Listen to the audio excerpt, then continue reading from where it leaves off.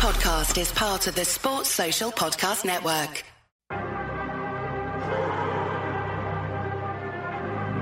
Brand new season, brand new dawn for Formula One. It's the Bahrain Grand Prix, and it's lights out and away we go. We off the grid, this for my kid. Taking away from it, Charlie straight to go. Schumacher blocks, Rose goes down the inside, and Michael Schumacher takes the lead. Here comes Sebastian Vettel. He's neck and neck with Lewis Hamilton. Vettel is alongside and ahead. Ocon is also ahead. Left four abreast going into the cup. Vettel ahead of Hamilton, ahead of Perez, ahead of Ocon, ahead of Verstappen. Wow! Oh my goodness, this is fantastic! Mercedes threw everything at him today. Charles Leclerc has come brilliantly. He won in Spa. He wins in Monza. Charles Leclerc is the winner of the 2019 Italian Grand Prix. And now he finds himself alongside Michael Schumacher as top in the record books. The World Championship record is equalled. Lewis Hamilton wins the Turkish Grand Prix and is a 7-time champion of the world. For all the kids out there who dream the impossible. Welcome to another episode of Pit Stop Fracas. I am your host Mahad, and we're here to review the 2022 Formula One season. I'm joined by Anik. Anik, how are we doing? Yeah, I'm good, Mahad. How you doing? You all right? I'm all good, man. That was a long season, but Formula One's now gone, and now we're wanting it to come back already. We've got a long way. Bro, I'm missing it. I'm missing it already. You got 4 more months, mate, until the next race. So got to hang tight, but we're gonna still provide the content to the people. You get me? I need to wake up every day thinking of new agendas, man. That's the only way it's going to get me through these 4 months. I'll be honest with you. You got to pack in those agendas, bro. I'm not gonna lie to you. Joined by Kunle. How we doing, brother? You're on mute. I was trying to unmute myself, but I'm good, bro. I'm just, I don't know. There's something going on. in the Toronto airwaves right now. Everyone in this city is sick. So look at the dedication, people. He's sick and he's on the pod. Fighting for my life, but we gotta get it. Get it as we live, right? That's the motto. I can only respect it. Thank you for coming on in your time of sickness. That shows the dedication right there across the pond. Our brother Kunle. Kwame, how we doing, brother? I'm good, brother. I mean, look, the sickness is global, isn't it? My place of work has been hitting it, trying to avoid it. Now on the pod scene, man. But you know what? I wasn't even be here today as well. But a certain man, were trying to draw my boy, so I got personal. So I came on. I had to feed you guys some content. One second, Kwame. The other day, I was reading like the comments on Twitter. Someone said they was expecting you to be a little thickums. What you got? Yeah, what you say about that? They said you were supposed to be small. Fun size. Hey, you know what? Pick up the supporters and pick up the people who listen to the pod. I mean, I think we've seen the video. I'm not fun size. I'm a decently sized built, young man. So yeah. There's been a new revelation. I think there's a new beef at Pit Stop, and it's between Kwame and Anik. But you'll hear that on the pod. So know what? Yeah, we're actually very similar people. That's the crazy thing. We're actually very similar. No. You man beefing. Just hold that. Just like you have to stick to that agenda now, and bring that throughout the pod. Who hasn't got Anik agenda though? Like, Mahad's just trying to cause a civil war. That's what it is. Yeah, exactly. He's just trying to cause a civil war. Bro, there was 52 unread messages and there was only 2 people typing. That's all I got to say. Hey, you just Nam though. You just not mean it. Usually it's Nam, but today I took Nam. That's all I got to say. You saw one gun for another gun. What's happened to Nam? Nam got his champagne. He checked out. I've not heard from him since. He got his champagne last week. He won. He's rolled off into the sunset. Anik, you have to hold that on, man. But you see how there's always inner conflict at Pit Stop listeners? I don't beef anybody at Pit Stop. I'm the unified. I'm the UN. I'm Kofi Annan. We're not beefing nobody. But before we get started and start digging deep into the 2022 season and just reviewing and going over everything, all the regular shouts, please follow us on Pit Stop Fracas on Twitter. Please follow us on Pit Stop Fracas on Instagram. If you're not following us on TikTok, I don't know what the hell you're doing. That's also Pit Stop Fracas. If you're watching this on YouTube, please like, subscribe. Please leave a comment. We'd love to see your comments. Shout out to everybody that watched our video last week when we were in the studio. It was our first time in the studio. We're going to try to do that more next season as well. So thank you to everybody that watched that, even though we had technical difficulties at the beginning, and watched it again. Thank you for the view. And if you are listening on Spotify or Apple Podcasts, please give us a 5-star review. Give us your listen. We need that. So let's get started. All the way a long time ago, all the way back in Bahrain, March 2022, we saw that Ferrari looked hot out the gates. Straight away, 1-2, Leclerc, Sainz. We saw the reliability failures of the Red Bulls, and it looked really cheery and rosy at Maranello. We had a certain individual on this podcast right now that was very bullish about the chances of the Maranello Red. What was your take yourself back to that stage? What was your thoughts then? What did you think of Ferrari's chances at the season if you take yourself back to Bahrain, Jeddah, Australia, around those times?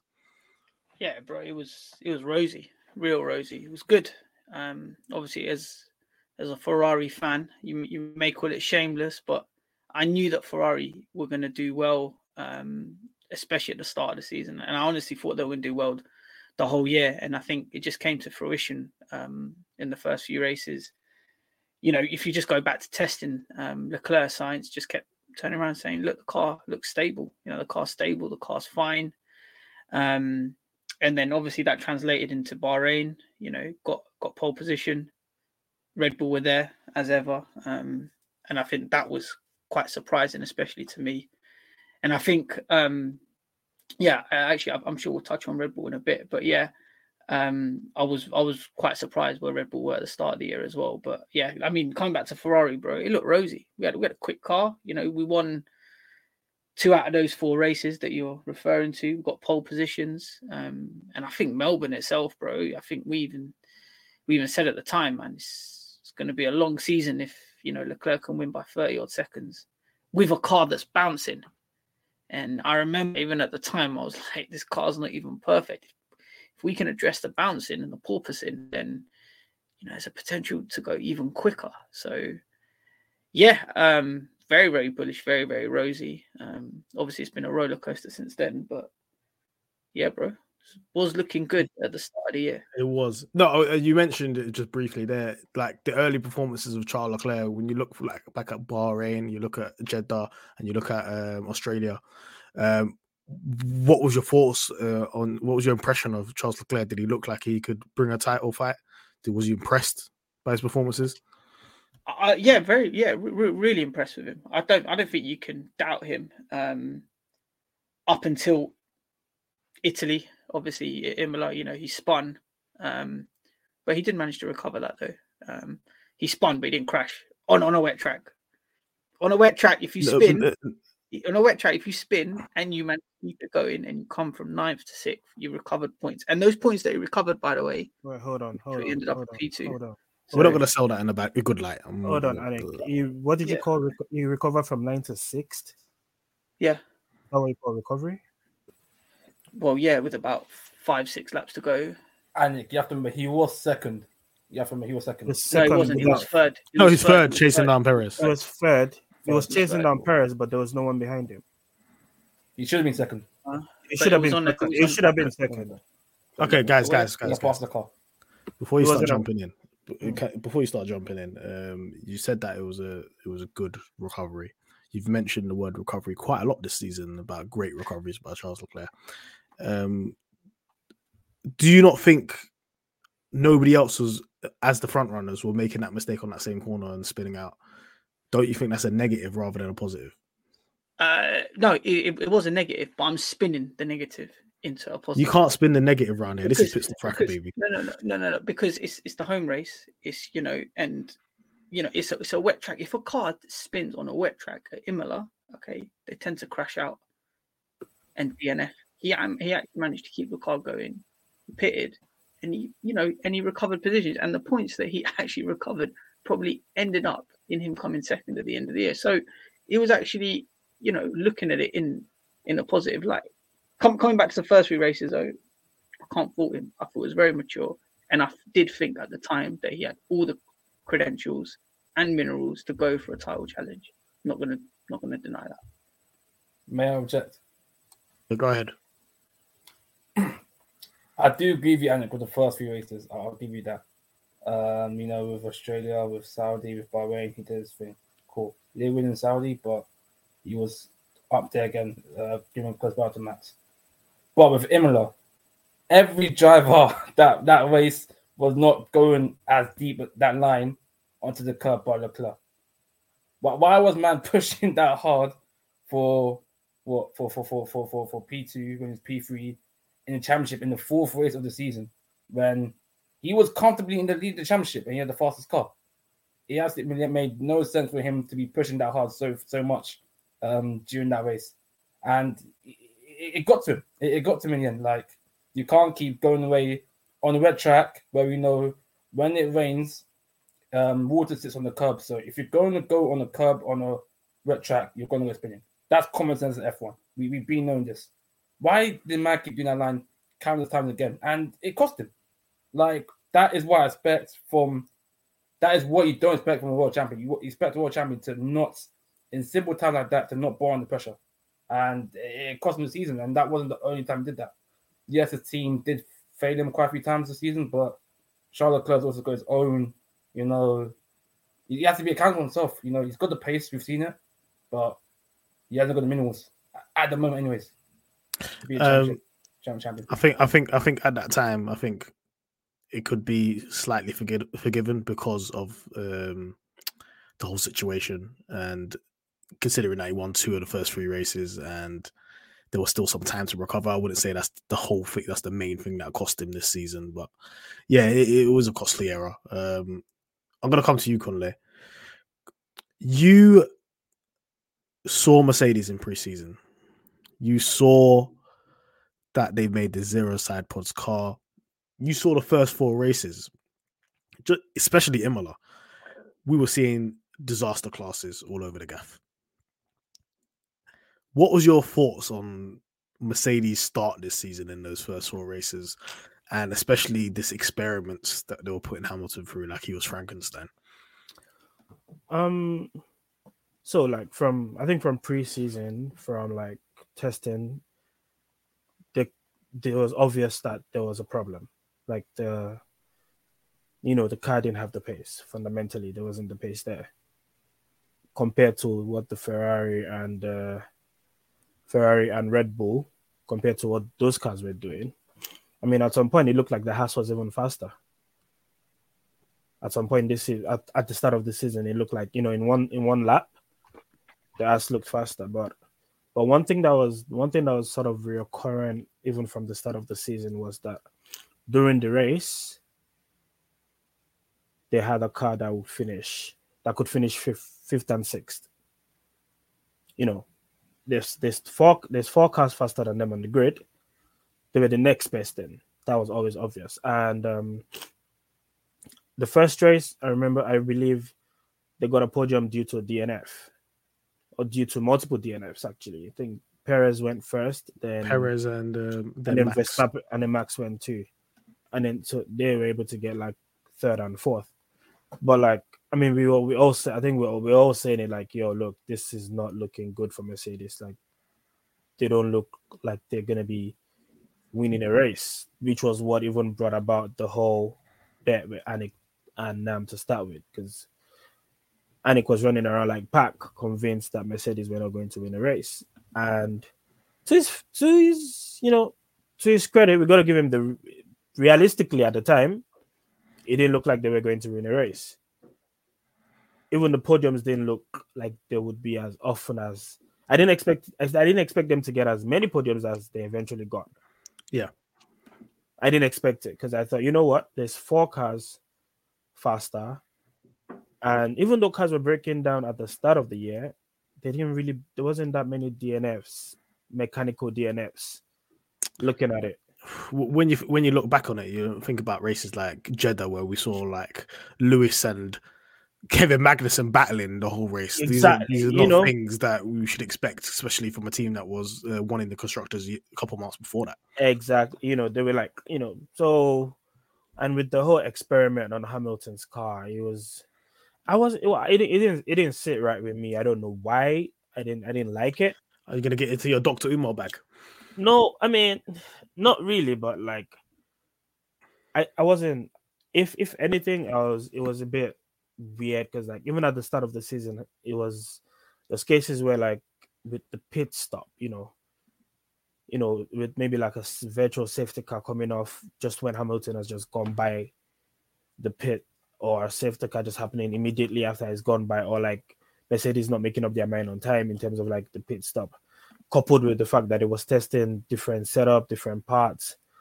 It made it look. They almost made my goat look human. They almost made Lewis look like. They almost made him look like every other driver on the grid. You know, They held him back. they held him back. You know, they almost demystified him. It almost looked, but the great thing is that, you know, it's Lewis Hamilton. He's got credit in the bank. Even during those times, we were still expecting him to pull off something spectacular. You know, something ridiculous. And yeah, Mercedes didn't have a great start. They finished better, but the start was, you know, it was bad. It was very bad. I always harping back to Imola, and I just remember that race, and I was just like, "Yo, Mercedes are nowhere," because you think they'd make some improvements as the season went on, as the races went on, and it just kept on looking like it was going backwards. Yeah. It didn't look. We had Lewis Hamilton finishing 13th. He was asking if you get points for that. No, You don't finished know. No, I think that day was 10th, and it was like, oh, we get points for 10th. Like, okay, cool. No, he doesn't know. He doesn't know because I remember that race because man was stuck on the DRS train with him, Albon, and Gasly. Oh yeah, the DRS train. The DRS trains were nice. And that kind of showed the lowest of Mercedes this year, in the sense that they were that far down bad with their porpoising issues, especially in a high downforce track like Imola, where they were fine with the midfield. Like a team like Williams, team like AlphaTauri, they should not beat. From a team that was winning the championship last year, yes, I understand, that Lewis didn't qualify too well in Imola. I had a bad start, but come on pace alone, yes, we knew Mercedes were bad, but we knew that Mercedes, when they sorted out the porpoising, they could have had something there potentially. And the fact that they were still struggling that bad, it showed how bad the season was at the beginning compared to where they are now, winning a race, I should say. So yeah. Yeah, I'm going to come back to you, Kwame. Talking about struggling, we saw Red Bull as well. They had a lot of reliability issues at the beginning. We saw that first race where Perez went bang and then Max went bang right after, costing them a podium. And then we saw in Australia the struggles there as well, with Max and his engine blowing up. At the time, did you think that reliability was going to play a key role in the season for Red Bull? And were you surprised with their recovery from that? I think I was one of the people who thought that Red Bull were going to have engine issues going towards this season. Despite the fact they were one of the only team not to have porpoising issues, they were struggling with engines, especially in testing in preseason and then the beginning of races as well. And as we saw in Australia and Bahrain, they had DNFs. I believe Bahrain, Yuki's the only Red Bull powered car to get a point. Everyone else had issues with the engine, so I kind of thought it's going to be a forte to the season. But to their credit, they did overcome the issues much more quickly than I thought, to be honest with you, because another team had engine issues, Alpine. The whole 22 races, they've been struggling with engine issues, and they still haven't seemed to be able to remedy it, whilst Red Bull first 3 or so races, they've kind of fixed up. And it's funny because even look back now, when you see interviews with Christian Horner, with Max, even they were kind of worried and scared about how this is going to pan out with them engines. So I feel like it was a bigger issue than a lot of people make it out to be. So yeah, I was one of the people who thought they were going to bat in because of that. Obviously, they were the ones controlling the engines rather than Honda. Even though we found in the end it's still the Honda. But yeah, I'll give credit where credit's due. The engines, fixed up in the middle and the end of the season, and they had one of the fastest cars, so I can't fault them.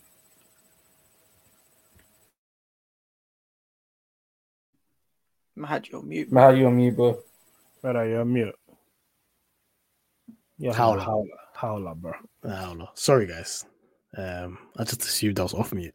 Yeah, you can actually see it from the first the races when the kind of results that came in 2022 at the beginning. Once they sorted those issues out, we had Max winning. Max won Jeddah, then he won Imola quite convincingly by quite a large margin, and then we saw him go on a roll a little bit starting from Miami. We saw some good racing at Miami. Anik, what was your thoughts on the new track Miami? Did it bring that? Did it live up to the hype? I know it brought all the celebrities and so on. I thought that was actually a good race between Max and Charles. Yeah, I thought that was a real good race. I'm glad that it actually lived up to its hype from a racing point of view. Like, it wasn't just a dead rubber where we're going to see no overtakes. It was a really good race. I think it lived up to it. I think Charles and Max traded places a few times. I would have liked to see it a bit more though. Obviously Leclerc stuck it on pole. Sainz didn't really get his elbows out of the start, I remember. And the thing about Max, this guy just off the start, he's always there just looking to nick a position here or there. And he was aggressive with Sainz into the first corner, and I think that just set the tone. And I think what we saw, especially in the race before, I think if Verstappen was on Leclerc, especially at the start of the year, he didn't really bully him, but he pushed Leclerc into sort of uncharted territory. And I think Miami, for me, was the start of tyre management. That's when I really realised that this year, tyre management is going to be real key. And obviously Max got Leclerc, I think, about 10 laps. And then, as the race progressed, then the safety car came out. And then at the safety car, Leclerc, he just cooked his tyres trying to catch up with Max. And I think he ended up about 4 or 5 seconds behind him. So I think it was good to see that, Leclerc was trying. It's probably his first time that, he's up there at that business end of the grid for a sustained period. But I think just, learning to manage your tyres for me was key in Miami. And obviously on the second round, when it came to, battling after the safety car, he just wasn't there with Max. I also just want to pick up off the last point as well with the engine, Red Bull. I think a lot of the teams, including Ferrari this year, went really, really hard with the engine, as in they went for performance over reliability. And I think that's maybe what Red Bull done at the start of the year, like really go and maximize the performance because of the engine freeze. And the only way in which you can attempt to modify the engine is based on reliability issues. So if you really want to push the extremities of the engine for performance, you go for it. And then over the year, you can, say, oh no, we need to change the engine for reliability reasons or whatever. Maybe that's what Red Bull done. But I was also surprised though that they didn't have to change Max's engine for his first 2 DNFs. But hey ho, it is what it is. But yeah, man, my mind it was a good race. I actually enjoyed that. Yeah, I think it was for Max's engine in particular. I think it was issues around the engine, like how the fuel gets in there and so on. It wasn't actual engine itself. Yeah, so I remember they had quite a lot of like hydraulic issues and brake fluid issues and stuff like that. Off the top of my head. If I'm wrong, please say in the comments, but don't quote me. But I remember that said, you're right. You're putting out false information. Is that what we're doing? No, it's not false. I'm 90% sure. But yeah, stuff like hydraulics and brake fluids and that type of thing. That happened. Yeah. And differentials and everything there. You said, Anik, you mentioned the tire wear and so on. Was that something that was just fundamentally wrong with the Ferrari car? One of the first issues that came up, because this is the period of time between Miami and Baku where we kind of realized, okay, maybe there's problems with this actual Ferrari car and what's going on here. It's weird. No, I don't think tires was the problem with the Ferrari around this time. I think it all came to the fore in the next couple of races. Spain, not Monaco, but Baku. where the engine blew up.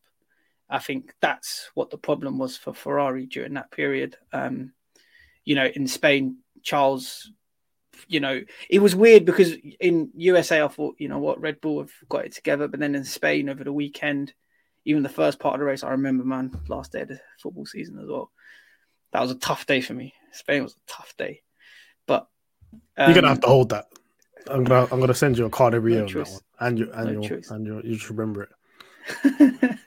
Yeah, man, no choice, man. That was tough because Leclerc, I think he put it on pole, but he was clear. He was fine. He didn't seem in any sort of danger of losing that race until the engine blew up. And I remember even saying it at the time, like, if the engine goes, fair enough. Okay, the engine's gone. Like, you can't do anything about it. But then on reflection, I think what the team said and what Leclerc said was that there was no warning.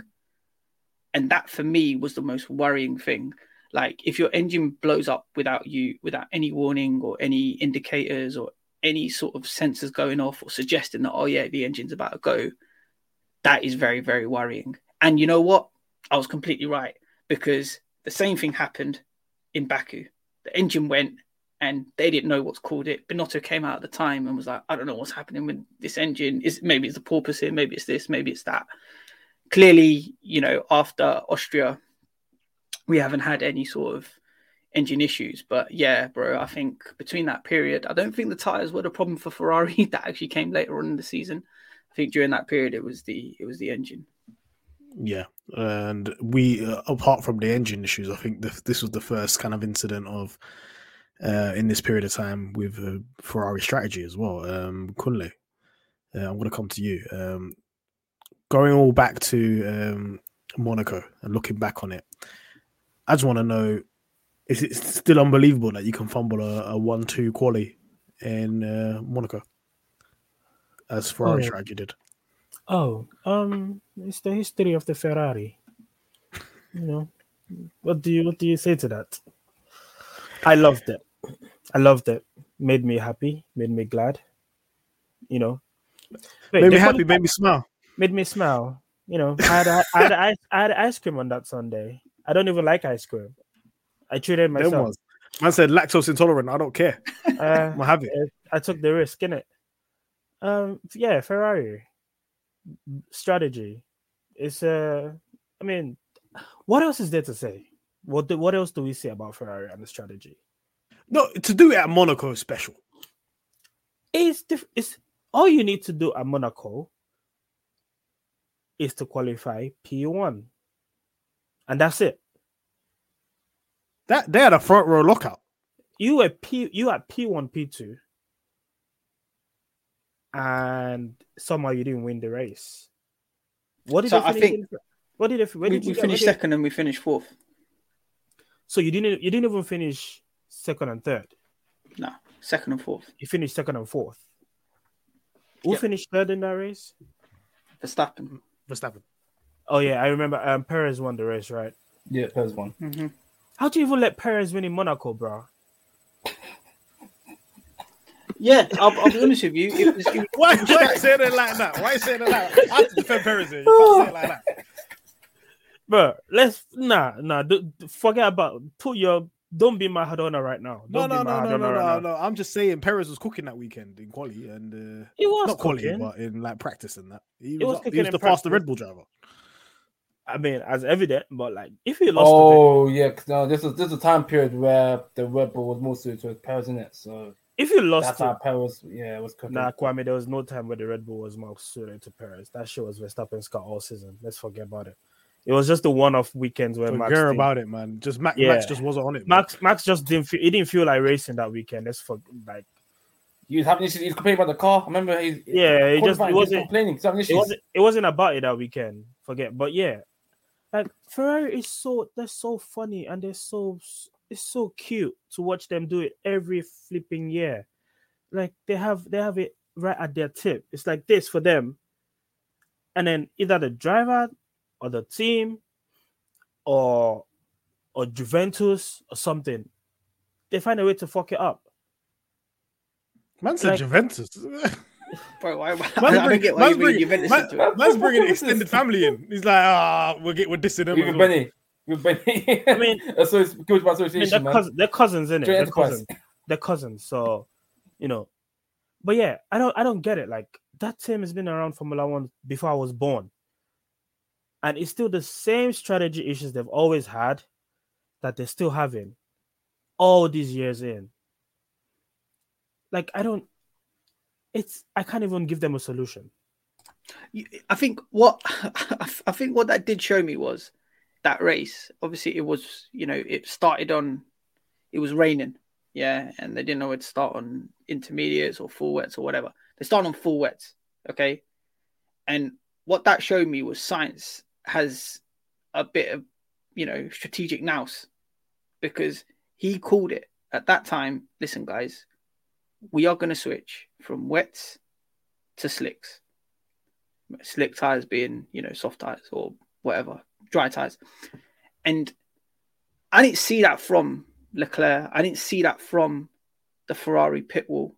They were like, box. No, stay out. And Sainz was the one. From Verstappen either. Yeah. But it was only Sainz and Perez that actually called for that.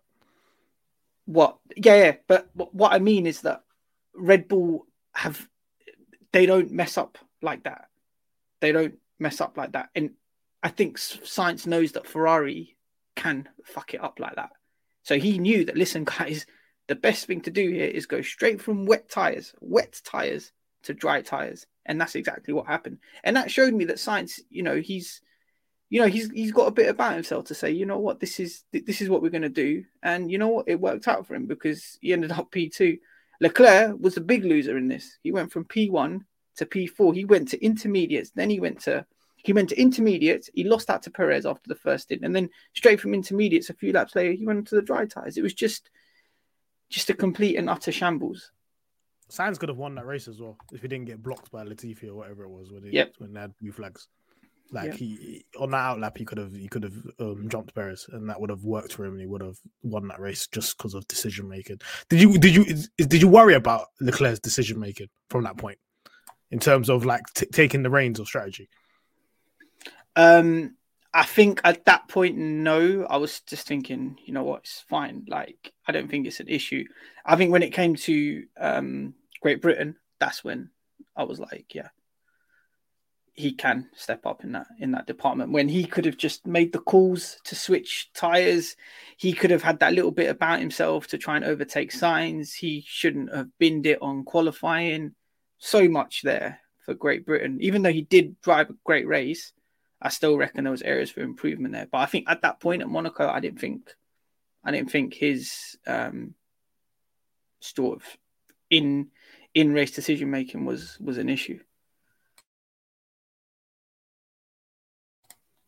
You're on mute, brother. Let's skip to that point. Yeah, let's go to that period of time between Canada and France. I think for me, it's quite vital. Kwame, do you think this period of time was the turning point for the championship between Ferrari and Red Bull? Yes, definitely. I think that period in between, again, Monaco, I'll say, to Hungary, Belgium, I feel like that was a point where we saw numerous times where the Ferraris were qualifying in pole position. Leclerc was being better than Red Bulls in that one lap pace, which, when you're in pole gives you the advantage, but a lot of times they weren't converting them pole positions into wins. Sometimes due to strategies, sometimes due to Leclerc's own doing. And it's interesting because, we've seen, like Annie just said, his own teammate Sainz, a lot of the times, like Silverstone's a good example where, Monaco as well, where he took the situation to his own hands and he took the race for his own and he got a better results than Charles Leclerc. And even though, on paper, I'll say Charles is a better driver and a faster driver, he didn't take that race to himself, even though he's in the position where he would compete with Max. He should have taken it by the scuff of the neck, for example. Go on, Anik. I have to like slightly disagree there because up until France, Great Britain. Sorry, why is he keeping Great Britain? Silverstone. We You got acting a like win. you're not from England, mate. Yeah, man, what's going on here? Silverstone, we got a win, and Austria, we got a win. And I actually thought, you know what, we do have a little bit about us, but then I mean, think but then, like looking back at Silverstone, it wasn't really a guaranteed win. It was almost a labeled win. Like, Because of the situation with Max. there was safety cars, there was Max's situation there was different things going on in Silverstone. Like there was a point where Hamilton looked like Lewis was going to win the race to Silverstone, and Mercedes decided not to pit him for new tires. I'll be honest with you.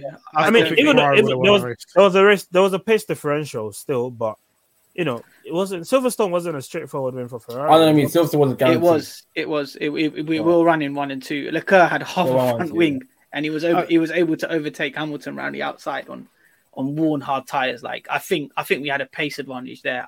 I honestly think we would have come 1 and 2 in Silverstone if it wasn't for that Ocon. The only thing that was stopping Ferrari winning that race was Max. If he didn't get that damage, he would have ran away with it.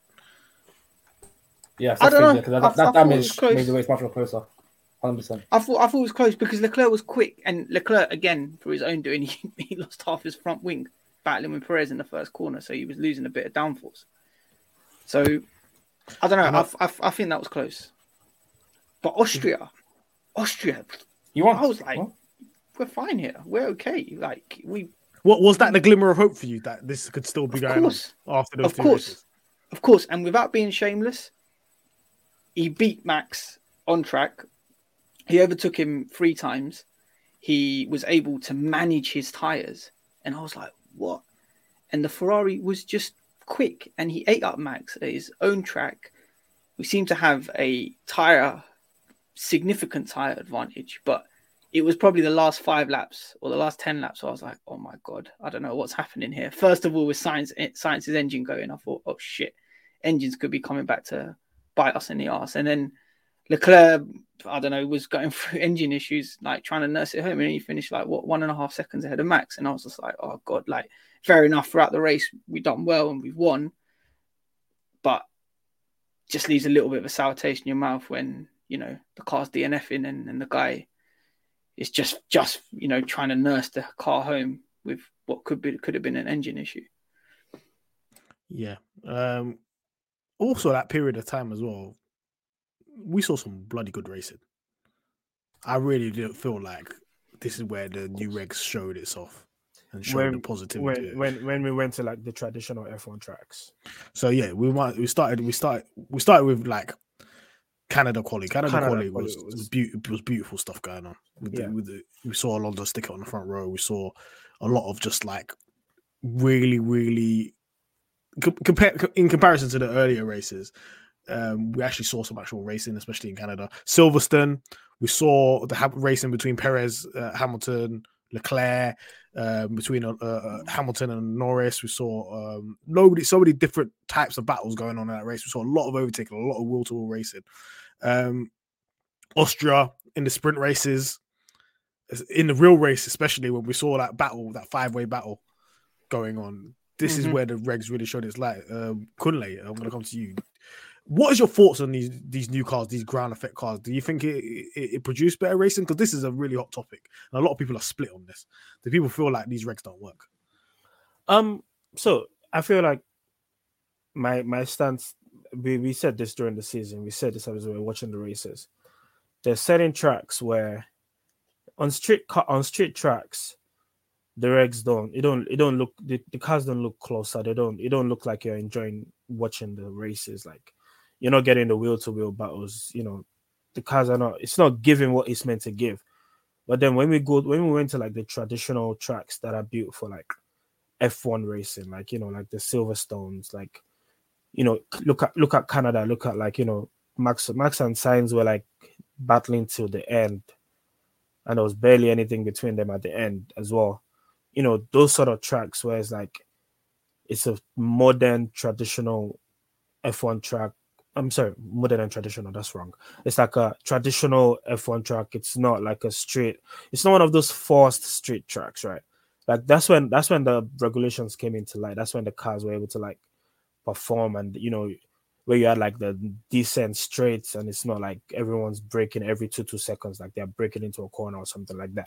And cars were able to follow each other, and like, you know, before you know it, there's there's different things. Like you had to like defend smartly, you had to like, you know, attack smartly as well. But yeah, I like that series of like, you know, pure hooping. Like it was pure racing. I enjoyed that period of racing, particularly for me. That was when it worked. But there was times in the seasons where like, this is not working. This looks boring. It looks like a procession. There was those times too. But like on those tracks, it was very good. Even midfield cars, even back markers, it was good racing. Yeah, and what's your thoughts on the regs? Yeah, so the way I'm going to look at this is if I compare it to how racing was prior to the changes and post.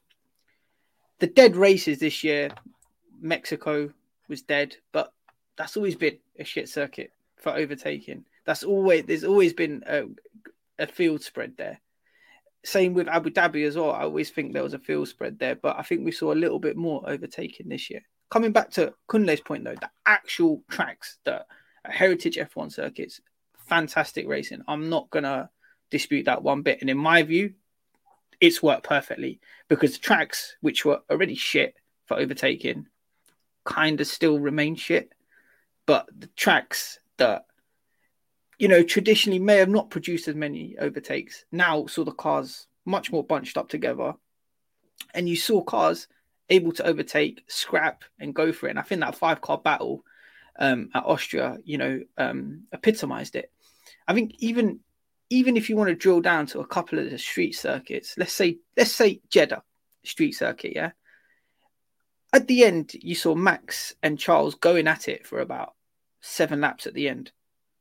You remember that, the second race of the year, and they were able to do that at high speed. You know, fair enough, they were threading their way through what is kind of like a straightish section of the track, but they were able to do that in dice on a street circuit, and that was quite refreshing to see, especially in the second race. And even the traditional circuits like Hungary, Max came from 10th at Hungary to win the race.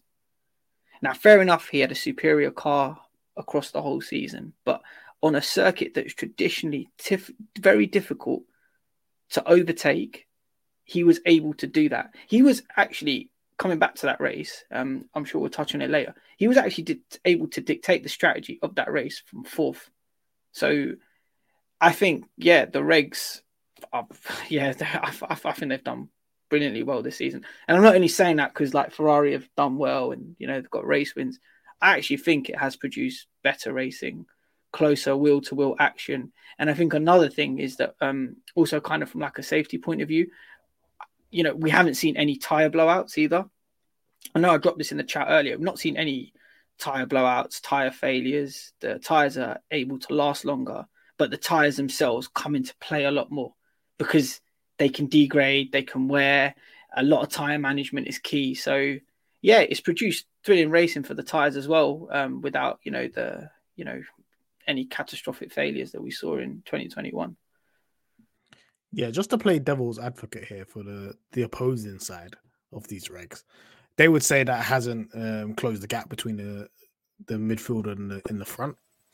But I don't really, me personally, I don't think that was the intention. I think it was just to bring closer racing, and that's a whole different intention because the top 3 teams, they have a financial advantage, they have a infrastructure advantage as well. The regs have definitely brought the last team, 10th, closer to the 4th team, and that midfield battle to the bottom. It's not really, the midfield is basically 6 teams now. There is no bottom.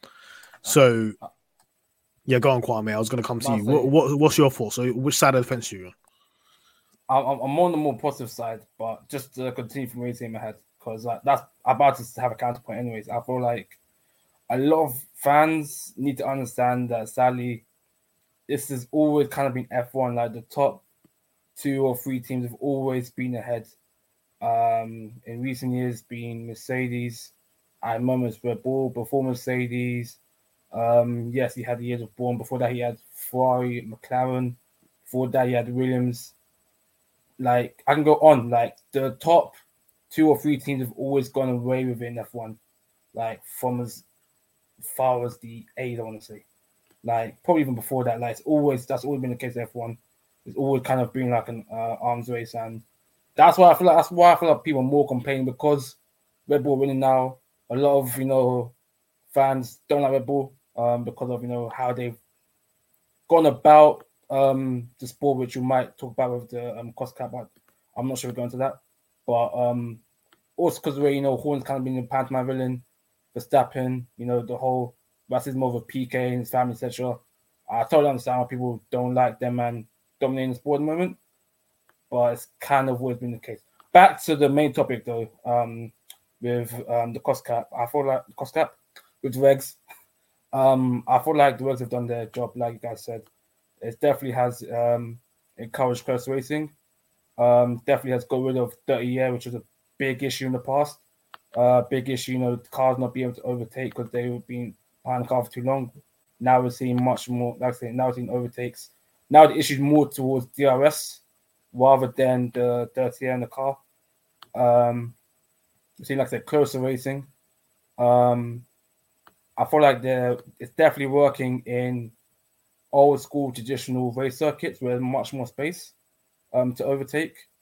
But the issue is now F1 is trying to go down the whole street circuit because there's more money there, because it'll be close to the fans. It'll be in big cities like, you can do circuit in Miami, which you wouldn't be able to do with race circuits. So I think that's kind of more the issue now we're going towards. But like you said, it's bringing the midfield closer. There's no real low-end film. All the way from McLaren to Alpine to Williams. That's what from P4 to P10 all can fight for same points weekend. We've seen teams like Haas and Alfa Romeo, who last year were the bottom of the grid. Now they're like the fourth, fifth best in the grid. So it definitely has done its job. But I don't think the fans it hasn't done what the fans want to do, in the sense that they thought P1 could have a P20 or P20 could have a P1. That ain't gonna happen, realistically, in a year. Yeah. Yeah, that's some good points there. And we'll see how the regs develop over the next couple of years. This is the first year. If we saw the first year of the last regs, 2014, 2015, that's some of the worst bloody Formula One I've ever seen in my entire life. And I think this year has been much better than 2015's a shambles. Shocking. I don't know what it's absolute. I think there was like 10 1-2s, Mercedes 1-2s. No more than that, maybe 11. It was, and they were winning by 30 seconds. This wasn't Formula One. This is just a disgrace. But okay, back to Ferrari, France. Anik, I know you don't want to talk about this one. I know you don't. It was tough. It was tough. I'll be honest with you. It was tough. Was that the turning point for the season for you? Yeah. Was it over from that point? Yep. Because you had a bit of momentum there. You had Silverstone. You had Austria. You're like, okay, let's get this third win in a row here. We're back in the shout. What was your thoughts that day? I think, you know what? Let's look at it on on balance. It was a mistake from Leclerc.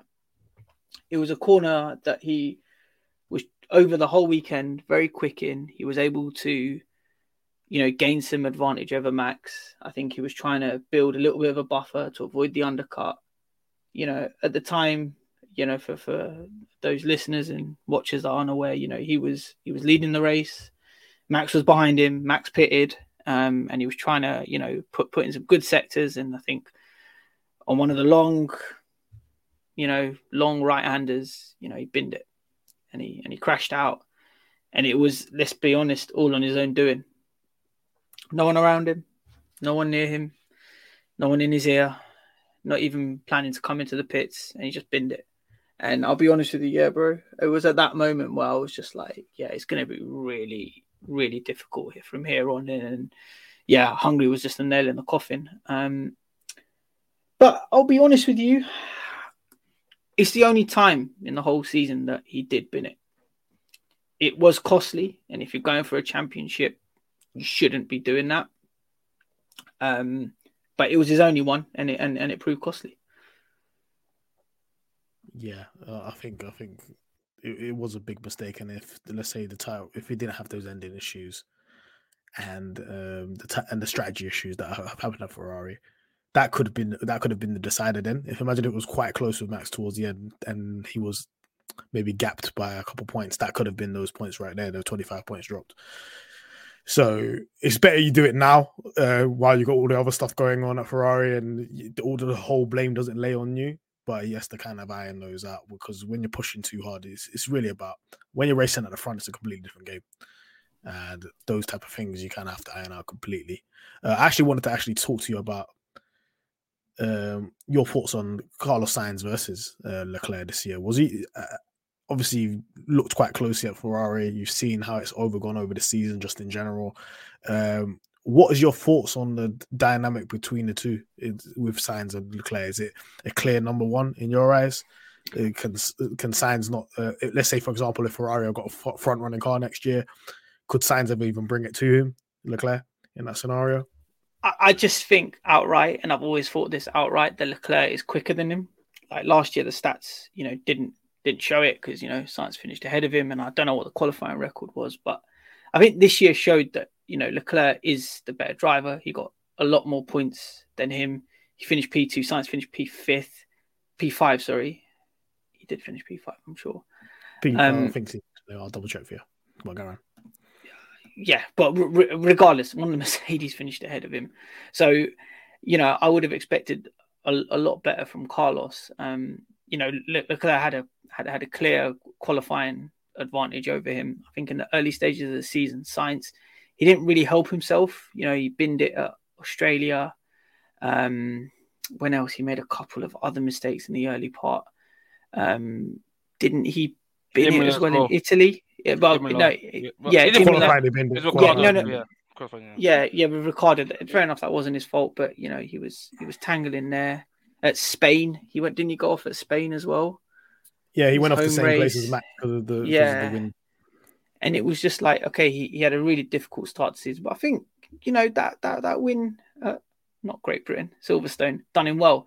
And I think as the year progressed, he got more used to the car. He understood the car more. And you know what? I was on his neck as well at the start of the year. I was always going to say that. But that probably stemmed from what I was seeing online. I was seeing online that Sainz is better than Leclerc, and I just didn't believe that at all. And I think, especially the end of the season, fair enough, Leclerc didn't win a race, but he put in a string of good, strong points finishes and podiums, showed to me that, Leclerc is still the better driver, but Sainz done what he could, and he did improve from where he started at the beginning of the year. Yeah, I still think next year that Leclerc's still going to be number one next year.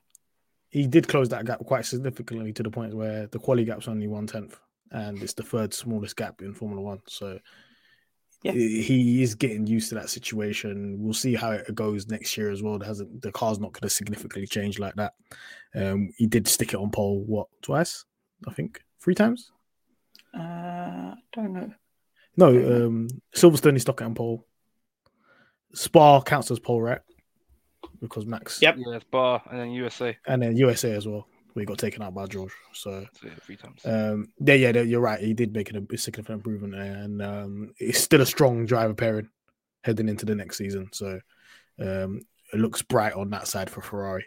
Let's move on to Hungary Monza. I call this period of time the Max Verstappen period because he was just dunking on guys, even regardless. Kunle, what was your thoughts on that Hungary race? Considering where Max started 10th, winning quite comfortably. It was inevitable, bro. In a track that you can't overtake it. That was his inevitable error. It was basically, regardless of where Max started, that period, I think in the polls that we used to have internally, I just used to put Max as 1 and Max to get fastest lap. It was just like comfy. Regardless of what was thrown, it was comfy. It was too comfy for him. He would literally just do his own race. Like, before you know it, he had like 10-second gap on P2. And that was it. That was curtains. All he needed to be... He didn't need to qualify P1. That was how bad it was. He didn't need to qualify like top of... He didn't need to be the fastest. He just needed to be there. And then before you know it, it was P1. Like, in Hungary, it was P1 in about 10 laps or so.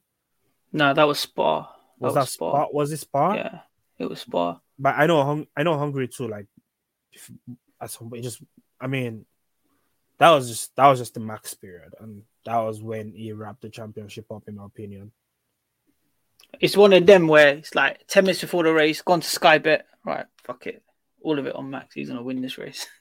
we don't endorse gambling, but it's one of those where unless you guys want to sponsor us, we'll endorse it for you. So you're not even back. Anik, you're not even backing your boy them times. Right, as you said, it was inevitable, man. I tell you right now, we did the predictions every week. Anik was putting Max down every week to win the race. Shameless. He did not care. He was just putting him down. Max is gonna win. He said Max is gonna win. I don't care. And you know what made that period? You know what made that period? You know what made it crazy? Perez wasn't getting P2. It didn't look like Perez was. Perez wasn't consistently getting P2. It was just basically Max, just like, I don't give a fuck. I'm just getting my P. I mean, to be fair, Perez was P11 that race though. Perez was P11. Perez started P11 in that race though. Why did he start P11? Because that was no engine penalty, nothing. Nah, he couldn't qualify. Man kept going off the race lines. Exactly. Yeah, and what did Max do? Max's engine. That's engine went. That's different. Yeah. One is driver error. The other is issue with the car. Like, it's a difference. Max didn't make driver errors. That was Perez. That's what I'm saying. Difference between driver error and engine error. Okay, let's break this down what Max did. So Max went from P10 to P1 in Hungary. Then there was a little summer break. He enjoyed his little holiday. Came back to Spa, took an engine penalty, started P14, 1-4, and won the race by like how many seconds? Let me just check this. Right now. It was disgusting. Like he won the second. He won the. How can you win the race by 17 seconds and you started 14th? It was disgusting. But even at that, Belgium, I remember us going into that, and we all said Max is going to win. P14, we all said he's going to win the race, and no one was betting against Max in that race. He was still the favourites at the bookies. Belgium is different though. But Belgium is a high downforce track though. Hungary is not. That's the big issue. Hungary, you don't expect people to overtake and there get we from go. 10th. Exactly. If you compare that to last season, maybe this is another reason why the regs work. Because if you compare that to last season, nobody was cutting through the field like that. Even Hamilton couldn't cut through the field to get to where Vettel and Ocon was. I know he had the whole situation with Fernando and stuff like that, but it was a tough drive. Yeah, but look, no disrespect to Hamilton, but look, he was trying to overtake. He was trying to overtake very mediocre cars. Max was slicing through the field in Budapest, which is why I genuinely think that was Max's best drive. I reckon Hungary was his best drive of the year, even better than Belgium. And also, as well, you have to give it to the strategists as well, their team, because to pull that off in it from where they were, Heinz Schmidt and them lot, I got to give them the applause compared to Ferrari and even Mercedes this year to some extent, but definitely compared to Ferrari because they did what they need to do. You know what's funny about Hungary, is that I think he done the first stint on softs, and then he went to mediums, and there was the talk about because I think, do you remember George Russell qualified first, and the two Ferraris came second and third, and their Ferrari started on mediums, and that's when they completely ruined their strategy, Ferrari. But Russell started on softs, Max started on softs. Max was able to slice his way through the field, and I think he must have ended up about P5 or something. But there was still a gap between Max and the front runners. I think after the first round of pit stops, he still must have been about 5 or 6 seconds behind the front three. The front three being Leclerc, Russell, and Sainz. Yeah, when Max then pitted the second time, and he started putting in stonking laps on those mediums, he had the front runners who were about 5 or 6 seconds ahead of him shaking in their boots because he started putting in purple after purple after purple. And in doing so, they went and pitted. They forced Ferrari into a complete strategy nightmare. Do you remember Horner and Wheatley didn't even look back at Ferrari because they knew that they were messing up. Max came back on track. He overtook Leclerc. He spun on his own, and he kept it going. He's taking a piss. The spin was taking a piss, and he still won. It was just, it was a great drive. You have to take his hats off to him for that drive because it was epic. And for me, I think that was better than Belgium. But yeah, but Belgium, I think it's more for the history books. If you look at the position he started in, the kind of positions he gained. You know my That was favorite. crazy. You know my favorite thing about Belgium though. Go on. Charles Leclerc. Hey, don't even try that. No, Kunle, don't even try that. Was he speeding in the pit lane and lost the position to Alonso? Yes. Lord have mercy, man. You know what? It was so stupid. He gained It that. was so Hold on. dumb. It was so stupid. He tried to go soft. He tried to go new tires so that he could get like fastest lap. He didn't need to do that. So he lost fastest lap. He lost the place. He regained the place though. He regained the place. He overtook Alonso. No. I was waiting for you to do that. He overtook Alonso. He gained the place back. Still didn't get fastest lap, and then got told, "Yeah, you're speeding in the pit lane, so you're gonna get a penalty," and then lost the place again, which is beautiful. He kind of got shafted because he had a tear off in his car. And he had to pit. Yeah, that was at the start. That was from Max, by the way. I was literally going to say that, but who cares about that? It actually wasn't from Max. Actually, it turns out they did some investigation. It's from Stroll. It was from Mateo. That guy's a terrorist. But I was laughing. I was laughing at the end of that race because it was like, yeah, go, let's get fastest lap. Even if we can, let's salvage this fastest. It was over. It was over. I said this at Hungary. I said at the beginning, before Hungary race started, I said, if Max wins the next 3 races, this title's done. And guess what he did? He won like 2 races. He won like 9 in a row. How many did he win in a row? He won 4 in a row. So we're talking. He won Belgium. He won Hungary, Belgium, Netherlands, Italy, and then obviously Singapore. He had a howler. So and then he won up until Singapore. Yeah. So yeah, that was in the contract. That was in his contract. Yeah, you know what? Have a howler. Let Perez win another one. They underfueled his car on purpose, so he couldn't complete that lap. Because he had 2 laps that were pole position laps, and he didn't complete any of them. Yeah, which is ridiculous. That's why he was effing and blinded. I don't know why people got onto it for effing and blinded. I'll be effing and blinded. Don't tell me I've got 2 pole laps and I've been told to abort both of them. Mm-hmm. You're taking a piss. I'm gonna come to you, Kunle, on this. Actually, we need to have a discussion about this all together because I know certain Alex here as well. Hamilton and Russell. We saw Russell take pole in Hungary. We saw their battle back and forth throughout the season, and George ended up on top, even experiments included for Hamilton. Kunle, is that a bad sign that Russell come in as a kind of rookie at a top team and kind of outdid him a little bit? I don't think he outdid him, and Lewis outqualified him. If he had outqualified Lewis, then that would have been a problem. Yeah, he did. Smallest gap is 600 or 10 or something like that. I'm head to head though. Head to head, yeah. I'm talking about time wise. It was the closest gap. No, I don't care. Head to head. I'm playing devil's advocate here. Brother, you know how I feel about George. Yeah, but no, like shout out to George Russell. He is coming to a team that that's been what he's been waiting for his whole Formula One career. And he's done well. Like, he's taking his opportunities. He's had a few terror moments. He's had a few what the fuck are you doing moments, but he's not looked out of place. Is the things everyone complained about Bottas is not been those things. So it's been better. And that's what you can compare against, right?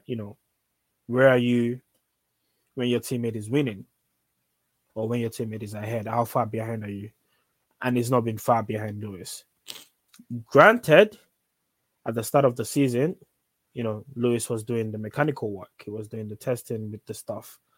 Lewis broke his back in that car. They wanted to take my goal out, but he's got the black man power in him. He's got blood in him. He came back. And then, there are a few times where strategy-wise, Lewis was at a disadvantage.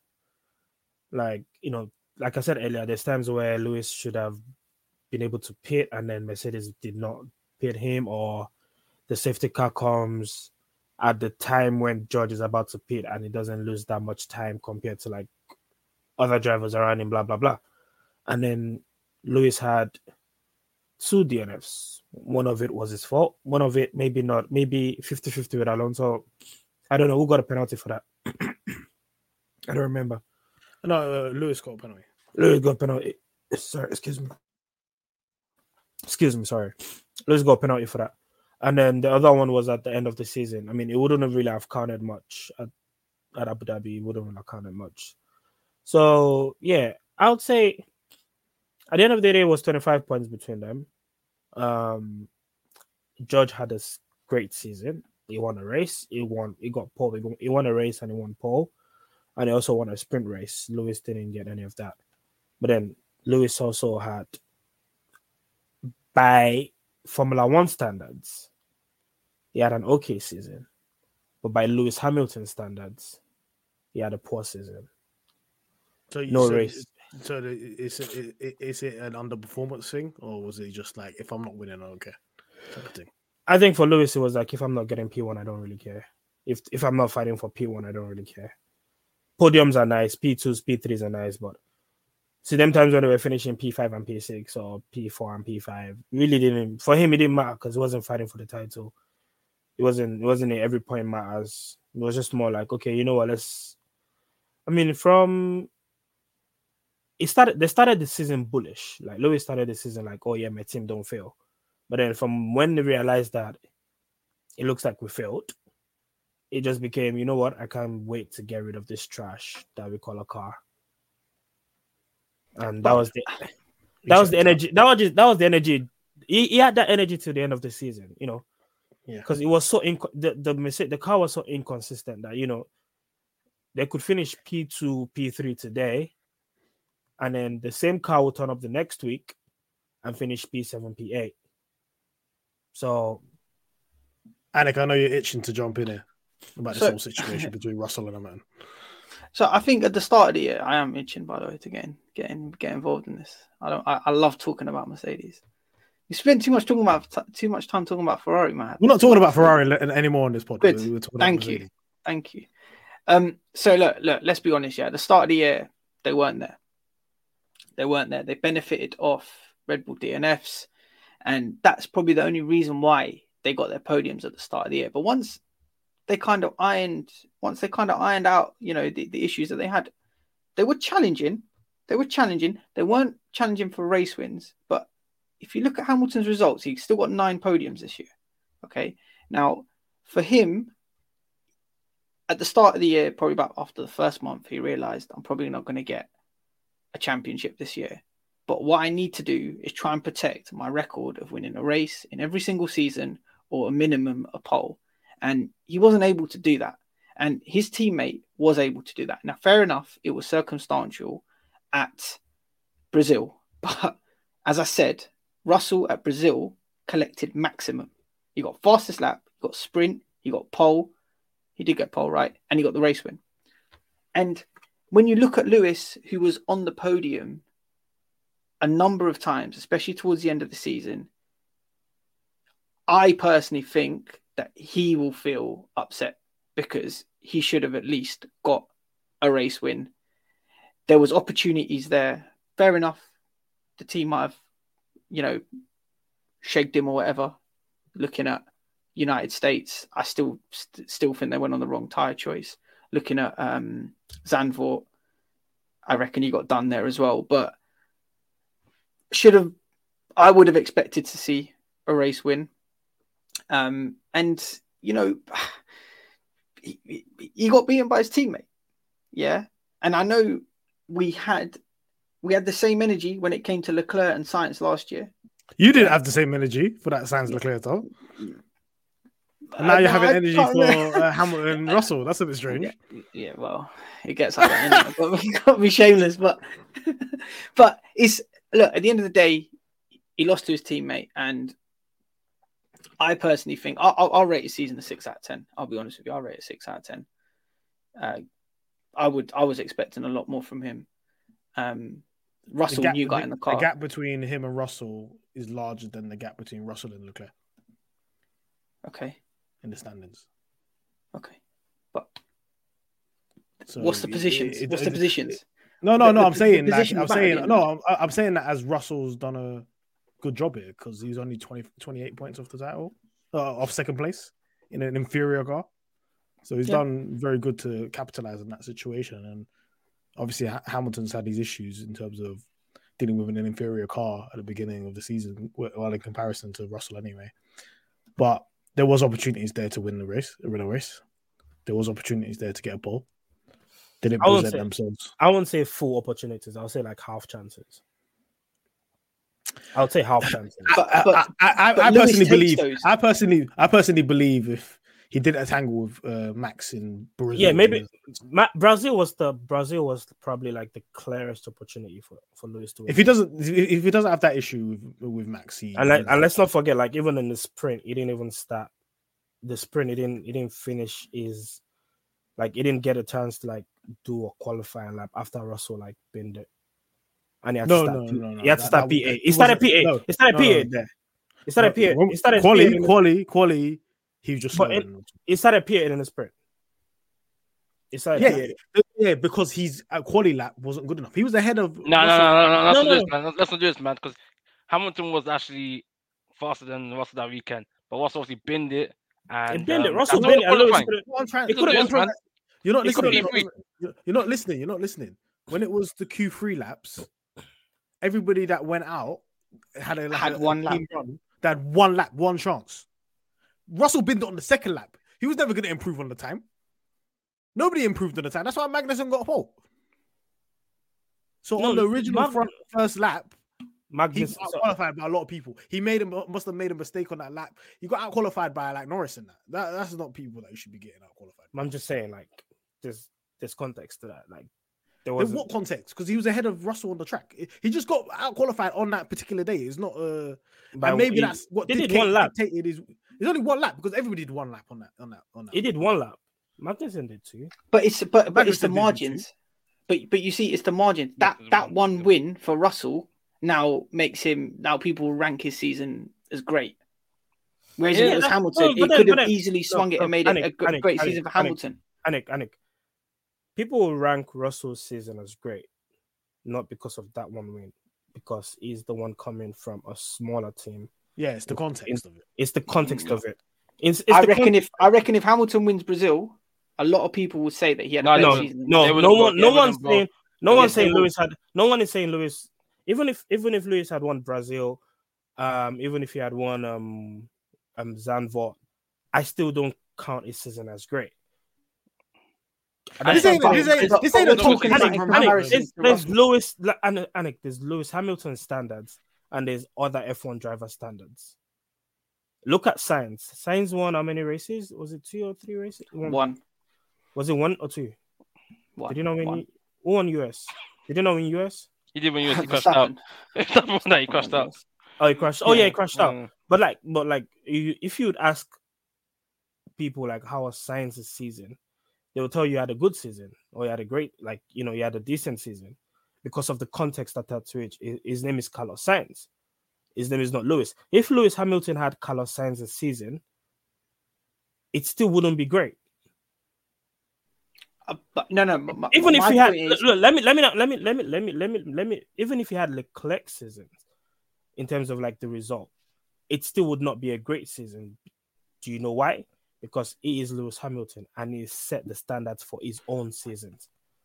I'm not comparing it to Lewis Hamilton's season. I'm more comparing it to Hamilton and Russell, who had the better season out of the two. Yeah, I'm not arguing that with you. Russell had a great season. He had a better season than Lewis, numbers wise and rankings wise. That's fair. Hamilton only beat him in quali. Because Hamilton beat him in quali. I think the race was head to head. I think race head to head. I think was equal. No. It was I'm looking at it now. It's a race head to head is 11-9 to Russell. 11-9 to Russell. So and qualifying like Hamilton just beat him down 13-9. Yeah, so 11-9 is not a bit down. Yeah, one race there. Let's say if it was. No. I'm not gonna let you. I'm not gonna let you run your Hamilton agenda on this. I'm not running Hamilton agenda. No, that's what you're trying to do. I'm not. He's still my number one. No, shut up. Keep his name out of your mouth. You wouldn't say that shit, man. Keep his name out of your mouth. But I'm just saying, when you're comparing Russell and Lewis, which by the love of God you should not even do to start with, but just because it's Mercedes, just because they both drive the same car, we can compare. But we both know that they were not driving the same car at the start of the season. Let's just leave it there, and let's just. Okay. I'm fine to move on from that. Because Anik, let's be real. If that situation was between, let's say, Charles and Sainz, and they gave Sainz Charles was doing experiments, you would bring out the experiments every 2 seconds. If Sainz beat him, there we go. Point closed. I think the only thing for me, it looks mad to me. That context is not going to get taken into account in the future, though. I'll tell you that. But why? No, it wouldn't. No one would. In the future, like let's say 10 years from now, and people look back at this year, people are just going to see Russell beat Hamilton in these. No one would. No one would remember that. But let's say if you go back to this season, and you saw that Hamilton had a win in Brazil, then maybe you can turn around and say, actually, you know what? Hold on, he's the one that actually got a race win in that car as opposed to Russell. And another thing, why are Mercedes getting Hamilton to test at the start of the year? Why are they getting? I don't know what that's about. What's going to happen next year? What's going to happen next year then if they're back? Are they going to again make Hamilton do the testing? I guess the rationale behind it is, you're the experienced driver. You can carry the. I'm saying get the new boy to do that. You should get the rookie. You should get the rookie to do that. You should get the rookie to do that. But I don't know. Maybe Lewis volunteered to say, you know what? I'll ride this out for the team. And no, do you think Lewis is not there to do experiments? No, but that's different between Lewis and Max, though. Lewis hasn't got that ego to say like a Max. No, but Kwame, Lewis is not there to test. He's not. I know. He's there to win that's not his job. I know. Mercedes should send that to the YG. They sent the YG to go shop. That's what they should have done. They shouldn't have done that. If Mercedes treated this a bit differently, because if it was any other team, they would have even brought Russell to the team. Facts. In the first place. Don't you? Until Hamilton decides to retire, you do not put Russell on that team. Wait, hold on. All you're going to do is create this narrative that we're having right now. You have a clear number 2. You might want to have kept Bottas instead of Russell. Bottas is a clear number 2. You've won championships with him. But look how the difference between George and Bottas, though. Yeah, George is better than Bottas. But you're signing a number 1 driver. So why saying no to a better driver? That makes no sense. It's not saying no to a better driver. It's saying protect your lead driver. Protect your lead driver. But no. But like, it's the equivalent. No, I feel like fans going to that. It's the equivalent of Michael Schumacher in his prime, 2003, and then they sign Raikkonen. Why are you signing Raikkonen for? I get it, but listen, Kwame. Do you think if Max at Red Bull as it is, you think Red Bull are bringing in anyone to come and challenge him? Here's the thing, though. Max and Lewis are different positions in there. No. But I'm just saying, like. Just imagine Max. Imagine Max. No, exactly. To answer the question, no. But that's exactly what we're saying. Lewis and Max are in different positions in their career. Lewis, let's be honest, is coming towards the last stages of his career. He's at his point where he can hone a younger driver to be levels with him. That's the way I see it. But us fans try to do George v. Lewis. Well, George v. Lewis, yeah. It's an individual sport. Of course, we're going to do George. It's an individual sport, man. But I think Mercedes see it as a team sport where they see, Lewis is number 1. He's got 7 chips. George is our protege. Lewis coach George. We're not doing I can promise you, no one. Because if you do, imagine you're training up somebody that could. You're planning that. Lewis is planning to stay in the sport for maybe 3 or 4 more years. Mm-hmm. You're training this guy next to you, and then he's going to end up doing a Rosberg because you've been training him. And then the narrative is going to change because Russell's got the mentality like I want to win. Listen, media going to talk in it. But at the end of the day, though, I think Lewis. I don't think George will get to that level of Lewis personally. So maybe if it's not about that, it's about an age decline as well. What if Hamilton's naturally going to decline? Yeah, Russell's going to ascend, and then it's gonna get into loggerheads. But I don't see Lewis to be that. I don't see Lewis as like Alonso type to get headed over YG. Yeah, it's not about what Lewis' reaction is going to be. It's about what Russell's reaction is going to be. I think Russell mature enough though to be a team player. The way he's moving, he's not moving reckless at the moment. Because they're not fighting for race wins on a regular basis. If it's for race wins, you're going to see Wagwan. If Mercedes have a big boy car next year and they're fighting for wins, all you're going to hear is George on the radio going, "What we doing, guys? What we doing?" And then he's going to end up we're racing, and then you're going to see Wagwan. I mean, he's already trying to do that. I bet it's different, man. But we'll see next year, innit? We'll see. Talking about This is not like this is not a George Russell, anti-George Russell thing. It's just you protect your number one driver, innit? You protect you protect the man that has brought you 7 championships. Red Bull's not going to go and sign Charles Leclerc.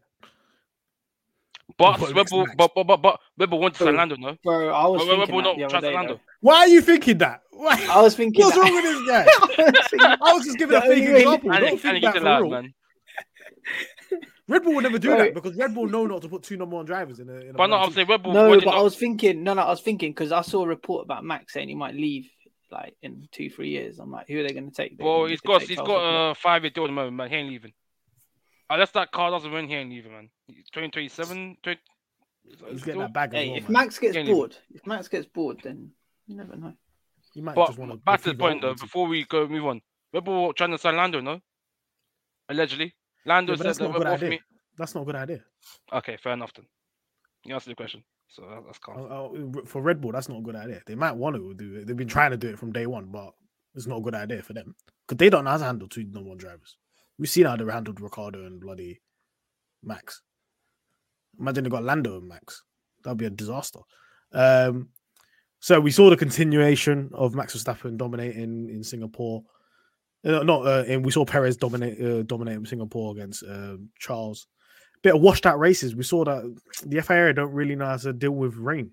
We saw Singapore. We've seen Japan. We've seen wet tires that cannot be used, which I've never heard of. And if you think about back in the day, both of them races would have gone ahead. Went ahead.